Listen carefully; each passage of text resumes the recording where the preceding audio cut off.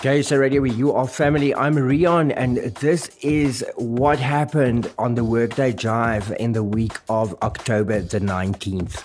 We took a look at the behind-the-scenes stories of the new Cher album, Dancing Queen. Okay, SA Radio Where You Are Family. I'm Rion, and we're talking about the one and only Cher who just released Dancing Queen, a new album filled with ABBA hits. Thanks to her record label, Warner Brothers Records, we got the opportunity to share some of the behind-the-scenes stories about the album. Now, this is Cher's 26th studio album and her first in 5 years, following Cher's Closer to the Truth in 2013. The album's title, Dancing Queen, references ABBA's 1976 song with the same name.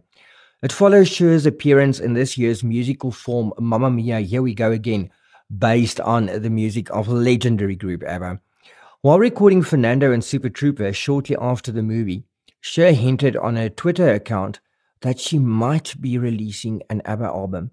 And of course, fans went wild. Finally, here it is. I think the biggest question would be, why did she decide to record an ABBA album? I really have no idea. I didn't plan it. I don't know even how I did it. I don't know why I did it. Like everyone's asking, like profound, what did you think? I didn't think anything. I don't know how it happened. I don't know how I started it. I just thought I thought this might be fun. And I think I even came home and I was talking to Jen, my assistant, and I said, Jen, what do you think if I did a cover album of ABBA? Which sounded stupid as I was saying it. I've never done a cover album of anybody, and ABBA and Cher do not sound like a match made in heaven. But then I did it. She further states, after forming Mamma Mia, Here We Go Again, I was reminded again of what great and timeless songs ABBA wrote. So does this mean that she's an ABBA fan? I remember, Waterloo and Mamma Mia and Dancing Queen. But then I saw Muriel's Wedding, and then I was hooked. And then I went to see their play 3 times and loved the whole thing and don't even remember the play, truthfully. I mean, when I saw the movie, I thought this must have been what the play was about. All I remember was dancing at the end. But I loved it. I took everyone to see it. I had to drag all my friends. They thought I was so uncool. And then they were dancing at the end too. And I saw it on 2 continents. ABBA's music is absolutely not only unique, but also eternal. So it must have been an incredible experience recording it. Speaking about the experience, Cher says, well, Mark came kind of with just kind of click tracks, but with some music on it, so I knew what I was doing, but nothing, it was bare. The tracks were bare. So I, put vocals on them, and then, so they were just really the vocals. And then Mark went away and did all the stuff. So I just, he gave me bare bones to sing to, and then he took them away and made music. And then I went to England and did some polishing up. And then I actually did some other polishing up because there was some stuff on Dancing Queen and Winner Takes It All that I just couldn't get. And it wasn't the highest notes either. I kind of sailed through those, but it was a couple of the other parts, not many parts, just about 4. So I had to do that, and I had to do something in Winter. And I went to New York to do that. And then Mark took it, and Mark just started to put stuff on it, and it was good, Despite Dancing Queen receiving acclaim from most music critics, Cher says the song was harder to sing than she ever imagined. The recording process also did not prove to be an easy one. There were some real difficulties during it, Cher explains. We've been working, and I was in mastering with Steven. And so he said, I'm going to put all the songs together in order, and you listen to them. And I was interested in how they would go one into another, because I thought this might be hard. I hope we've picked the right things. So I get to one of us and I go, this is not the right song. This is not the right one. This is not the right one. So I was calling everybody and and said, you guys, this is not the right one. Well, we had worked on them so many times, we had different versions, like the A-22 or the A-23, whatever. The one that we wanted, we couldn't find, and it was in another, I don't know. Everything's so complicated and digital, and I don't understand any of it. So it had got into another file, and I was freaking out because I only liked the one version because the others softened it up, and I liked it in its original rough form. Not pretty, not perfect, just its rough form. So we found it. An interesting fact about Dancing Queen is that some of the parts of the album were recorded in Cher's bedroom. When asked what that was like, Cher comments, we've done this a lot. Mark is in one room. He sets up the booth in one room, but it's not a booth anymore. It's just a computer and some speakers. And then in the next room, we baffle off part of it and got the mic and we work. I'm in my Ugg boots and a pair of old either Adidas or sweats and a sweatshirt and my hair up in a clip. KSA Radio, where you are family. I'm Rian, and we are talking about gay icon Cher, who just released a new album of all ABBA hits called Dancing Queen. Courtesy of her record label, Warner Brothers Records, we got the opportunity to share some of the behind-the-scenes stories about this legendary album. She says that even though it wasn't an easy album to do, she is extremely happy with how the music came out. I'm really excited for people to hear it. It's perfect time, she said. When asked what exactly people can expect from the album, Cher replied with saying, "It's not what you think of when you think ABBA, because I did it in a different way." But exactly how did she put her personal touch on the songs? Well, first of all, everyone said don't do it. Don't do Mamma Mia, don't do Waterloo. It's too, those songs are just too done and too associated, and you stay away from them. So of course that's the first thing I did. It's such a teenager song, and so I just became a teenager. It's like if you listen to the lyrics, it's like being a teenager. So you have to kind of just let yourself be that, and also Waterloo too. They're like teenage songs, so you've got to be able to access that, And I'm immature, so it was easy. Fans went crazy when Cher released a teaser of the album's first single, Gimme Gimme Gimme, A Man After Midnight, on her Twitter account during August. Now, the song was first digitally released on the following day, and it peaked at number 5 on the Hot Dance Club Songs chart. The second single, SOS, was digitally released later the same month. To promote the song and the album, Cher performed on the Ellen DeGeneres show in September, followed a few days later by the music video. Like most of the tracks on the album, she had a very different approach to SOS. I approached it more afterwards. I gave it much more attention afterwards because I started listening to it because they're going to release it. So I started to listen to it from is this good enough?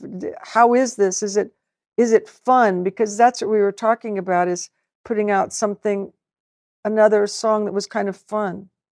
And then, because, the beginning starts off kind of low and not too up, and then SOS comes in.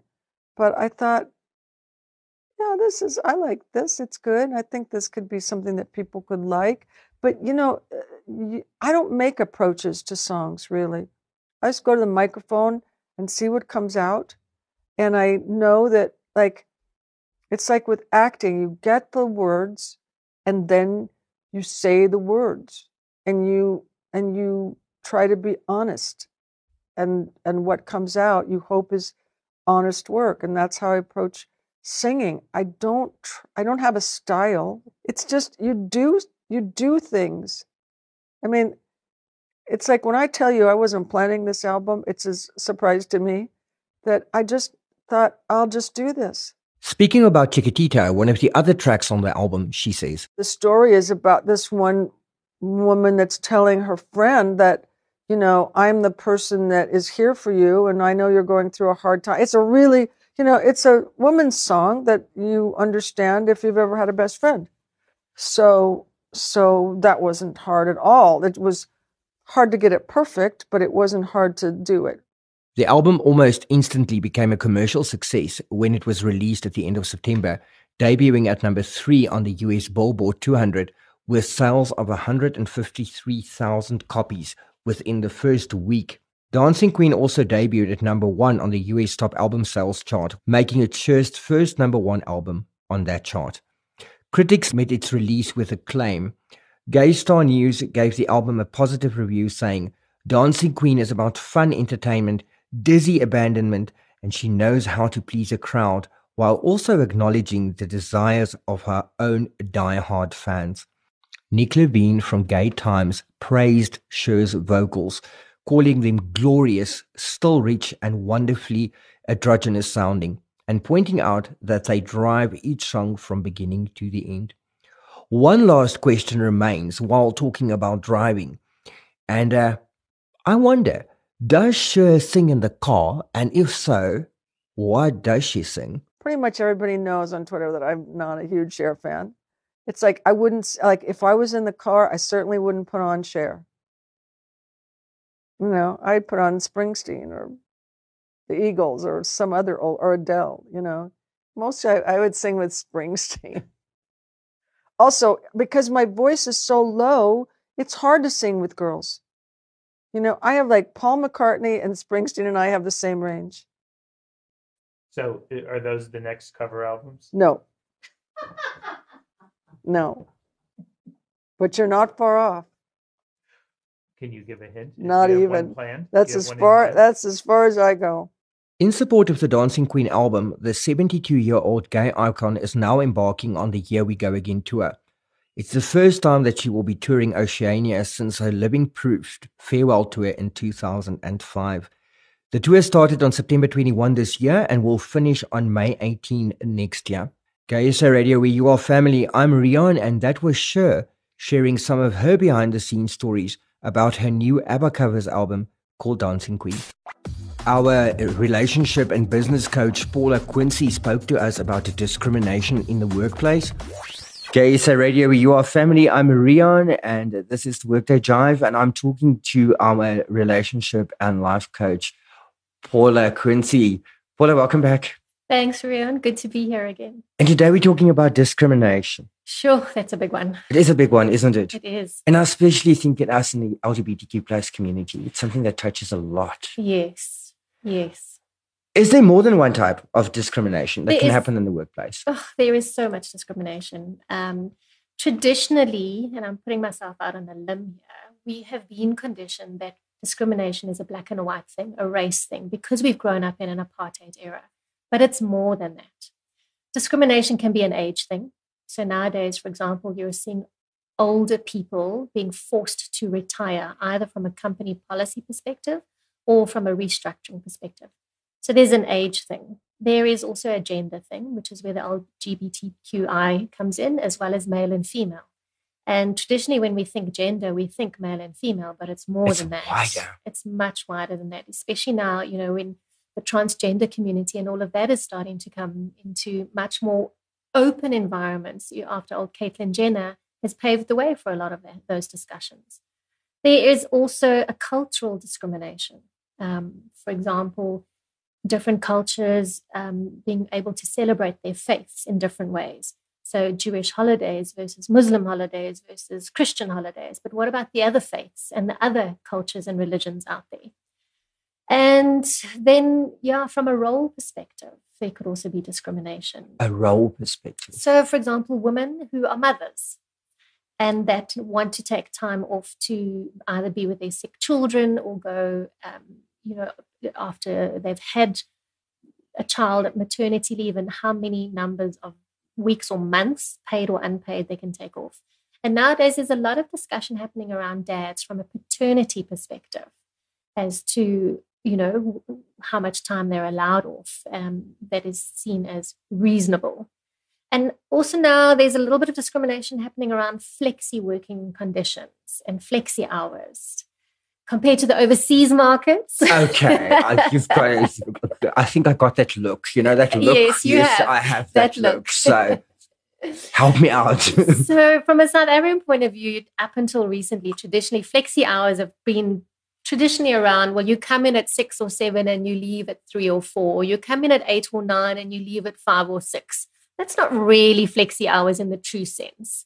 If you look at overseas markets, a lot of them, so I think it's Sweden, they have a 6-hour workday that they have implemented. It's legislated because they're trying to give families and individuals work-life balance. In France, if I'm not mistaken, you can actually legally refuse to answer emails after hours. Sure. Yeah. So, and now also people working from home, remote access. Now you start getting discrimination around if people are at different levels of seniority and they have been given those permissions that they can work from home because they have remote access. So they can come into the office once or twice a week. But people lower down the ranks are still expected to come in 9 to 5 kind of thing. So it creates lots of conflict. Looking at what you're saying to me here is, I think it's important to define the word discrimination. Yes. Because clearly we have one concept when we talk about discrimination, but it is so much wider. What would the term discrimination actually mean? I think discrimination in the simple sense is when you are giving someone an advantage over someone else for whatever reasons, based on age, gender, culture. And they seem to get some sort of preferential treatment or advantage due to those reasons. Can all types of discrimination be dealt with in the same way? No, I don't think so. I think, the way I like to look at it is, first and foremost, before anything else, before age, gender, age, sex, all of those kind of things, we are human beings. And if we can first start meeting each other in the middle ground as human beings, first and foremost, before anything else, and see each other on a humane level, then we can start dealing with the other issues respectfully. So if somebody doesn't allow me a gap anywhere because I have a tattoo on my face, that's discrimination as well. Yes, absolutely. I never thought of it like that. Wow. It's a whole new field. What's the most effective way to deal with it? I think it's about transparency.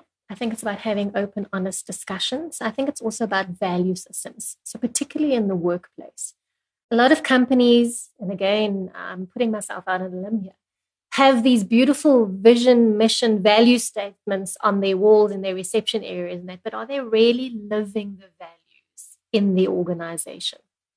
If we look at what's happened recently with from an ethical behavior perspective, the KPMGs, the Bell Pottingers, the Steinhoffs, all of those kind of things. What happened to the values of the organization that they ended up in the situations that they are? If we're really living the values and we say respect is one of our values, then how do I respect you despite the fact that you have a tattoo on your face? What's that got to do with it? I like that. I am going to look at discrimination in a new way. Why do you think are reasons that people discriminate against one another? Let's use the tattoo again as an example. I think we're on the roll with that one. Yeah, I think simple ignorance, to be honest, because we are afraid to ask questions for fear of offending someone. So I know you have a tattoo on your face because I can see it. I may look at it and go, ooh, I'm not sure I would do that because it's not something that I would do. But if I had to ask you, what's the symbolism? What's the meaning behind it that you decided to do that? That would give me greater understanding. And when I have greater understanding, I still have a choice then to go, okay, well, that's part of who you are, but it doesn't make you any more or less of a being because you have a tattoo on your face. So ultimately, the crux, the core here is to understand. Understand. Be open, be curious, and try not to judge. It's hard, because we always do. And at first sight, we tend to, isn't it? We do. Within the first 30 seconds, we've already judged someone. Just by the way they are carrying themselves, the way they dress, their body language, their facial expressions. Within the first 30 seconds, we've already judged that person. Is there any connection between the position held at work and discrimination? Yes, there can be. And this is where potentially bullying can come into play. So power and authority. We can use that to discriminate against other people. So discrimination is the ugly stepsister of bullying, basically. Yeah, Pretty much. And we are still going to talk about bullying here on this show. Yes. Does the reason for discrimination vary widely between different companies? I think it can, depending on the sector of the companies and also the workforce of the companies. So, for example, the mining industry versus, let's say, the banking industry. Completely different kinds of workforces, completely different industries, and potentially completely different opportunities for people working in those industries. And, at the end of the day, let's be honest, businesses are there to make money, but at the same time, they shouldn't forget that they have people working for them. And without the people, they wouldn't be making the money. I think my last question on this episode that we're doing is, if I should find myself in a position where I'm being discriminated against, what do I do? If you feel comfortable enough and it's to have a one-on-one if it's with a particular individual, I would face up to that individual and I would say, help me understand why I'm feeling like I'm being discriminated against. What is it that I'm doing potentially that I'm unaware of? Because maybe we are doing something to cause that judgment or that sense of discrimination. Or is it something to do with company policy, which is a bigger battle, because then it's about changing a company policy. So I think, first of all, it comes back to understanding what is causing the potential discrimination and how can we potentially resolve it. And if we can't resolve it, what are the other options then? And obviously there is legal options as well. There are, absolutely. So in all instances, consult a professional from whether it be a healthcare perspective, so psychology, psychiatry, life coaching, and or from a legal perspective. Great, Paula, thank you so much. Thank you. Awesome, and I'll see you again next week. Thank you so much. JSA Radio, where you are family. I'm Riaan, and that is our health, our relationship and life coach expert, Paula Quincy. And she'll be back with us next week. And our solution smith, Jason Fiddler, told us all about websites and their importance in your business. JSA Radio, where you are family. I'm Riaan, and our solution smith, Jason Fiddler, is talking to us about websites today. Hello, Riaan. Good to be back. Jason. Why is it important to have a website? It's like a business card today. It's absolutely essential. It's like the greatest expectation any consumer has is, what is your online presence? Why is it better to have a webmaster designing your site and doing it on your own? All right. Well, let's start with your time, and I think this is what something that people forget. They are able to get websites that they can manage and design themselves. Nothing wrong with that. But you will find that a great deal of your time is being spent maintaining your website, maintaining the content. And if there's a technical issue, boy, can that time exponentially increase. So there is a bugbear aspect to maintaining a website yourself. Also, having said that, look, some people are control freaks. They want to say everything about it, where the dot goes, where the piece of color goes. They want to be able to be in control of that, which is all good and well. But there are pros and cons to the process. If you do look for a webmaster, what are some of the key elements that you should look for? All right. Well, webmaster or web designer, I think the term has evolved a little bit. But what you want to make sure is that the person has some degree of competency. People sometimes say, well, look, I'm looking for experience. That may or may not be necessary today. We have youngsters that are graduating who are extremely talented and know what they're doing. We have people that have just started out but have got an aptitude for it.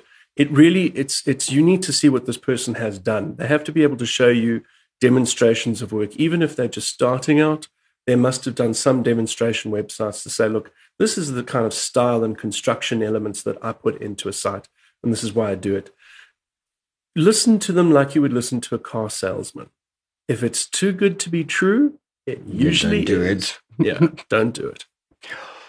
Tips on how you can optimize your website for search engines or phone apps? All right. Well, first and foremost today, it's a stock standard requirement that you are SEO compliant. And sorry, compliant makes it sound like it's a regulation. It's not, but it's a necessity online.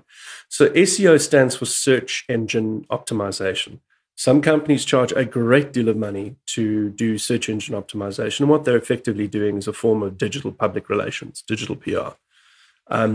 It starts with making sure that words associated with your business, your keywords, your key search phrases, in other words, the phrases that your customer would probably look for in Google Chrome or Microsoft Bing, in one of the search engines, Yahoo, how would they look for you? That's the search phrase that you're going to be adding into your keywords within your website. It's embedded in the page. It's not obvious copy that you read when you visit the website. It's what the search engines read underneath in the coding. So keywords, you've got to make sure that the content of your website is appropriate to the nature of your business. The search engines, especially Google, because it sets the standard, are far more smart today than they have been in the past. And artificial intelligence is taking over. So you can't bamboozle the search engine with hundreds and hundreds of keywords to push your rankings up. It doesn't work like that anymore. So Google is saying you really need to be attaining 4 key things: HUGE: helpful, useful, genuine, and emotionally engaging. Okay. So if your website's achieving that, it has a higher likelihood of attaining good search results than not. What important features should you include on your website? Well, again, think about it from your customer's point of view. Your website is an extension of your marketing, and it's a critical component in your marketing. So you really need to make sure that you're telling your customer who you are. So there's an about us, whether it's on the main page in sections going down, the new contemporary styles include that, or it's a tab page on its own. The point is, tell people who you are and not just, "Hi, I'm Jason, I'm a web designer, please use my services." Or, "Hi, I'm Jason, I'm 32 in a few more months, and I've been doing this for X number of years." And you've got to be a little bit pragmatic about the information that you provide about your business. So about us is essential. I need to know what is the legitimacy of the service provider or customer that I'm going to be, or the service provider I'm going to be dealing with as a customer. Then you've got to talk about your goods or services. So break it down. How are you going to convey what you're doing? Some people want to have an online shop, an e-commerce facility, and they're going to list all their products and everything else. Think about it from the customer's point of view. If it's too much, they're not going to be interested. So sometimes, and in fact, more often, less is more. It's better to have a nice, clean, easy, accessible website with the right information than not. And make sure your contact information is there. People who would prefer to just have a contact form are doing themselves a disfavor, because most users on the internet, research has shown us, do not like using online forms. They want to click onto an email button and send an email, or particularly in South African terms, people want a phone number. They want to talk to a human being. Lastly, we've spoken about business names before on the show. How important is it to have your whole business name in a web address? Okay, so good question. And just to bring you into thing, anybody in South Africa, anybody internationally can register a .co.za domain. Okay, so technically speaking, if it was available, I could register coca-cola.co.za. Once I'd done that, I would be cyber squatting, and I'd be in a little bit of trouble, but it would take a great deal of litigation for me to be forced to release that domain. So I'm telling the business owner, think about this. You could, for example, be called Trilenium Consulting Services. It's quite a long name, lots of letters and everything else. By all means, register trileniumconsultingservices.co.za. Own it. It's there, and you can park the domain. It doesn't have to have the website, but you're preventing a cyber squatter from taking your name away. Then you think to yourself, what's going to be an easier name to put on my business card, to tell somebody over the phone or what have you? And that's where people get clever in terms of finding a domain name that could be an action word. It could be an acronym of their business. So it could be trilserve.co.za, and therefore your email account would be info@trilserve.co.za. So the smart thing is to actually have more than one domain in your business's possession. One is the full operational or registered business name that you can just park, and then some sort of operational or a shortened version that you can use just for purposes of email. Great, Jason. Thank you so much. Pleasure. And I'll have you back again for next week. And we are talking about recruiting employees over the next week or so. Oh, I've got a week to challenge myself for this. Okay, so Radio You Are Family. I'm Riaan, and that was our Solutionsmith, Jason Fiddler, talking to us about websites. Lawyer Kunika Cook shared the stories and the behind-the-scenes drama that sometimes unfold in our courtrooms. Okay, so Radio You Are Family. I'm Riaan, and I am talking to a very well-known lawyer, Kunika Cook, and his legal team about the world of law today. And I think in the gay community, Kuni doesn't really need an introduction. But for those who don't know Kuni, I'm going to ask him to introduce himself and his team to us and tell us all about what Coenraad Kirk Attorneys are about. Kuni, welcome. I always smile if you say that I do not need introduction, but sometimes the name is known, but you don't know what the person does. And that's why we are here today. With me, I've got our two candidate attorneys who's also been on Gay SA Radio before. So it's not a first time for them. They are not virgins in that sense. And I've got on my right side Johan Barkhuizen, who's our senior candidate attorney, and then Minke Richter, who's also been with us for 3 years, and Johan 5 years. Our firm has just celebrated our 9th year, but I've been in the law now for 30 years. I just look young. But I started out at an early age. And these type of things and the type of work that we do, you cannot really choose in our profession. It happens to you, and it depends on what the background is and where you did your articles and what that firm was all about. And I started out at a conveyancing firm, and we did a lot of sectional title work and homeowners associations, commercial work. And I also wrote my thesis, my LLB thesis on the law in terms of sectional titles. So to this day, we do a lot of levy collections, conduct rules in these. Many of us live in these cluster homes or homeowners associations or body corporates. And, there's always conduct problems in that they've got too many pets, or they listen to Gay SA Radio late at night very loudly. And that type of idea. And obviously people not paying their levies, but we also assist the annual general meetings and the trustees with their conduct rules and so on. And that is a big part of our work. But actually anything that there's a money connotation to, if somebody owes you money for what reason, we can assist. And then we've got a big family law practice. That we do anti-nuptial contracts and we do divorces, gay and straight. We've got a lot of gay clients. They say the active LGBT community out there is always about 5% of the population, but our clients are normally about 50% gay and LGBT and 50% straight. So we've got a much larger, about 50% of our work involves LGBT people as clients. And that also has to do with the fact that I have been involved with these type of things now and LGBT rights for about 15 years. Also something that I didn't choose. I laid a charge in 2004 against the Afrikaans singer Dani Botha, who said all gay people will go to hell. And I laid a charge against him at the South African Human Rights Commission. And those days you didn't get that. You really didn't get gay people going to the South African Human Rights Commission. And we do it now all the time. And they thought this is a great opportunity and we're not going to get anywhere. He's his record company. And they actually faxed through my whole complaint to the Rapport newspaper. And the Sunday people started phoning me and said, you're on the first page of the report. And I said, well, why? What did I do? I said, no, you took Dani Botha and good for you. I said, oh, now why would it be in the report? It's not that important. But it turned out that his record company thought, and, well, they obviously did get some exposure, but I also got exposure.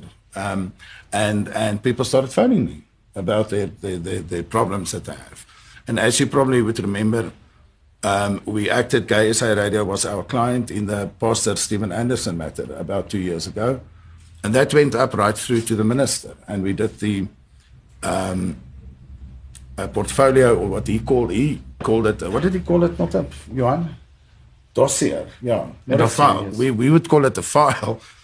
He said, I must prepare a dossier for him. It sounds like a police investigation. And poor Johan here had to listen to that pastor's sermons for 2 days. Was he the same afterwards?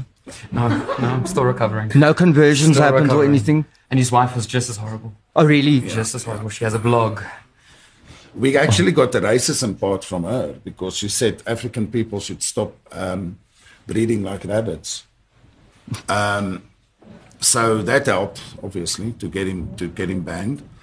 And then we got approached by people in Botswana, the Botswana Humanitarian Association.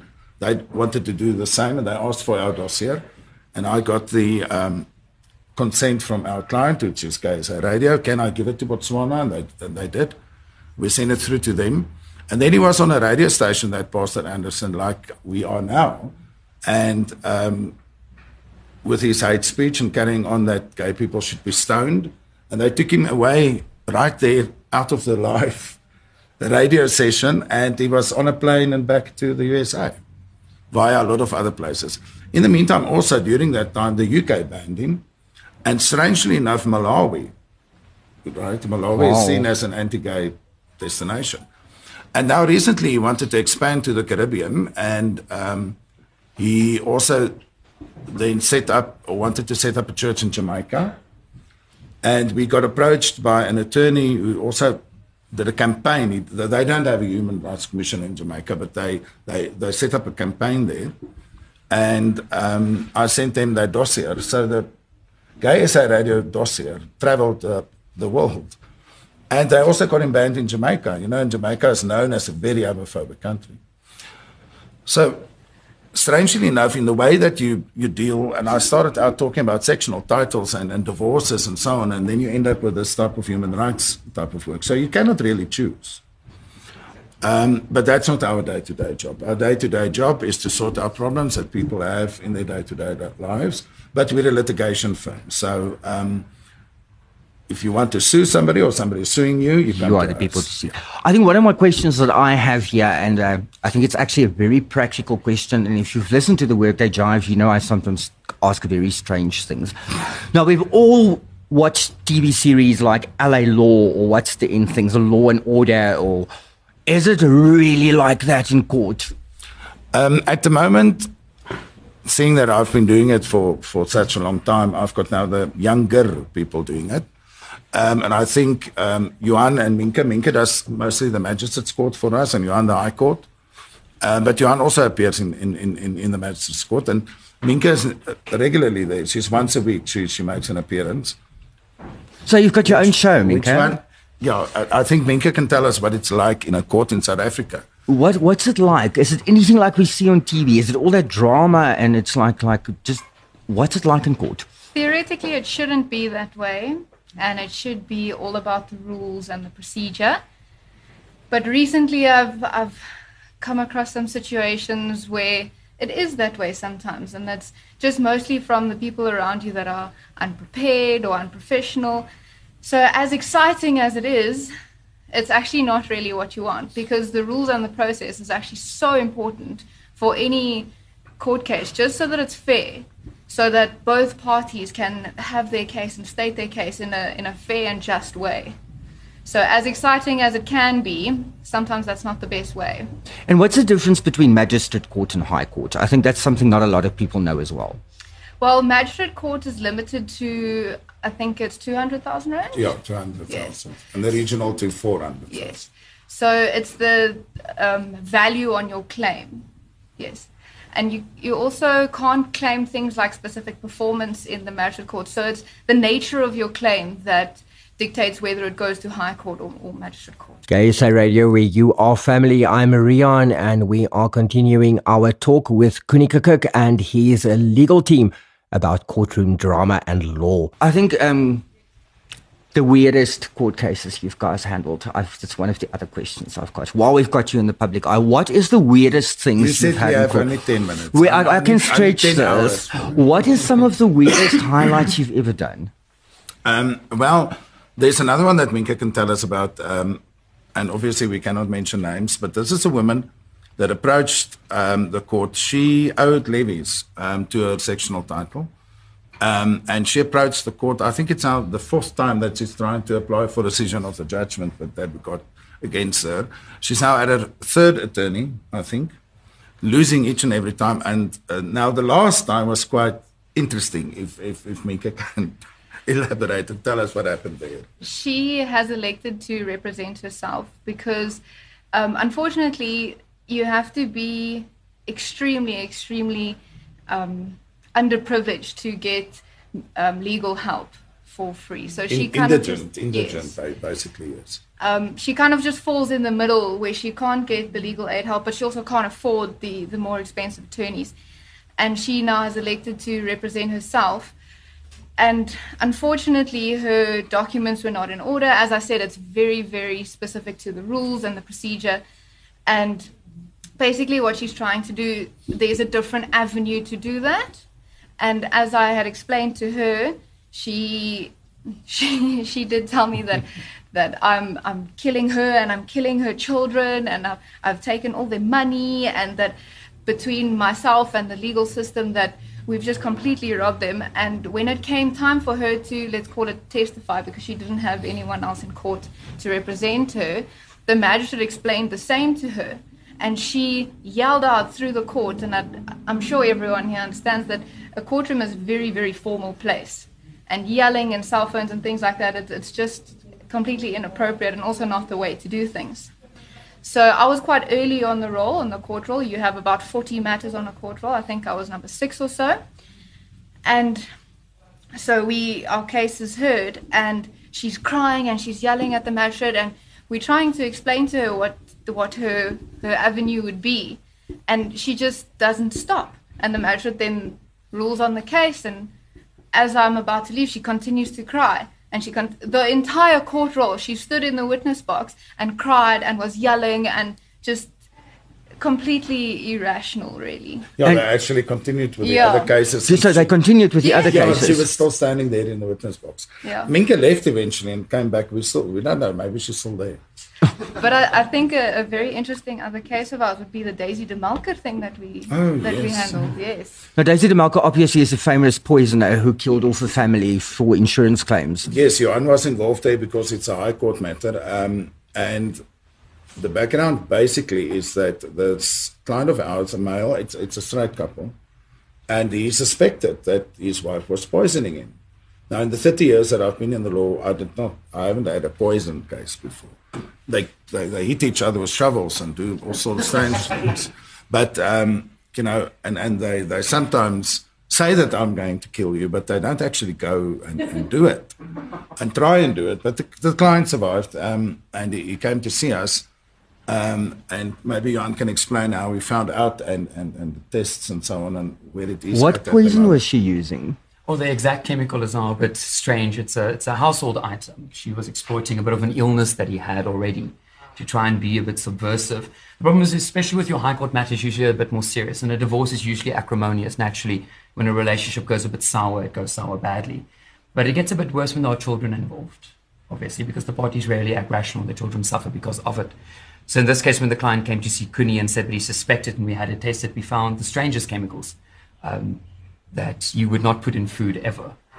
Well, he has a heart condition that he takes medication for. And she somehow found out that and don't laugh at this, it's apparently a cream that women apply for sexual arousal. I didn't know something like that existed. But in any case, in that is a chemical that would also enhance your heart rate, which in each case will institute a heart attack. And then he will die of natural causes. And she wouldn't be suspected. But he found out that every time, there was a special occasion and so on, he got ill afterwards and he felt badly. So he started suspecting something, and he had it tested. And now the last time, that was the one thing that she put in. And the last time, they now separate, and she would bring the child and say, listen, I cooked and I brought a plate of food for you. But he knows by now, right? So immediately off to the lab and had it tested, and it was some sort of a chemical that has got adrenaline in it that would also bring on, in his instance, a heart attack, because it will up his heart rate abnormally high. And she would put it in the pizza that she buys or in the food that she cooks, and it's actually still ongoing in the sense that he has not proceeded to lay any criminal charges because his child who's with her half of the time and half the time with him would then be impacted on it. Also, we got in some criminal experts because this is a civil case and we're a civil law firm. So we had some criminal expertise in, and they also explained to us that you have to actually basically catch a person red-handed poisoning somebody else, because there can be contamination and there can be, in this whole process that she can say, but, it fell in, or, he applied it. You have to actually basically catch a person red-handed or film them, and to prove that they actually poisoned the other person. But that's the type of thing that we get. We don't get that often, but we do get it. What is the difference between a civil case and a criminal case? Okay, civil case, the two parties are individuals or companies. Criminal case, the one party is always the state, and that's your Oscar Pretorius and these Van Breda, these type of things, where a criminal act has happened. And then everything else is basically civil law. But then also that is divided into labor law. We also don't practice labor law. We just do the civil part. And there's subdivisions of the civil law. But if you come to see me for whatever problem you have, and it's not the state that's doing a case against you, that's a civil matter. Great. Kuni, thank you so much for explaining, and thank you guys for having been here. And I think we should be in contact for more of these weird cases. Gay SA Radio, where you are family. Kunika Kirk, a well-known lawyer, and his legal team telling us all about courtroom drama and law here on Gay SA Radio today.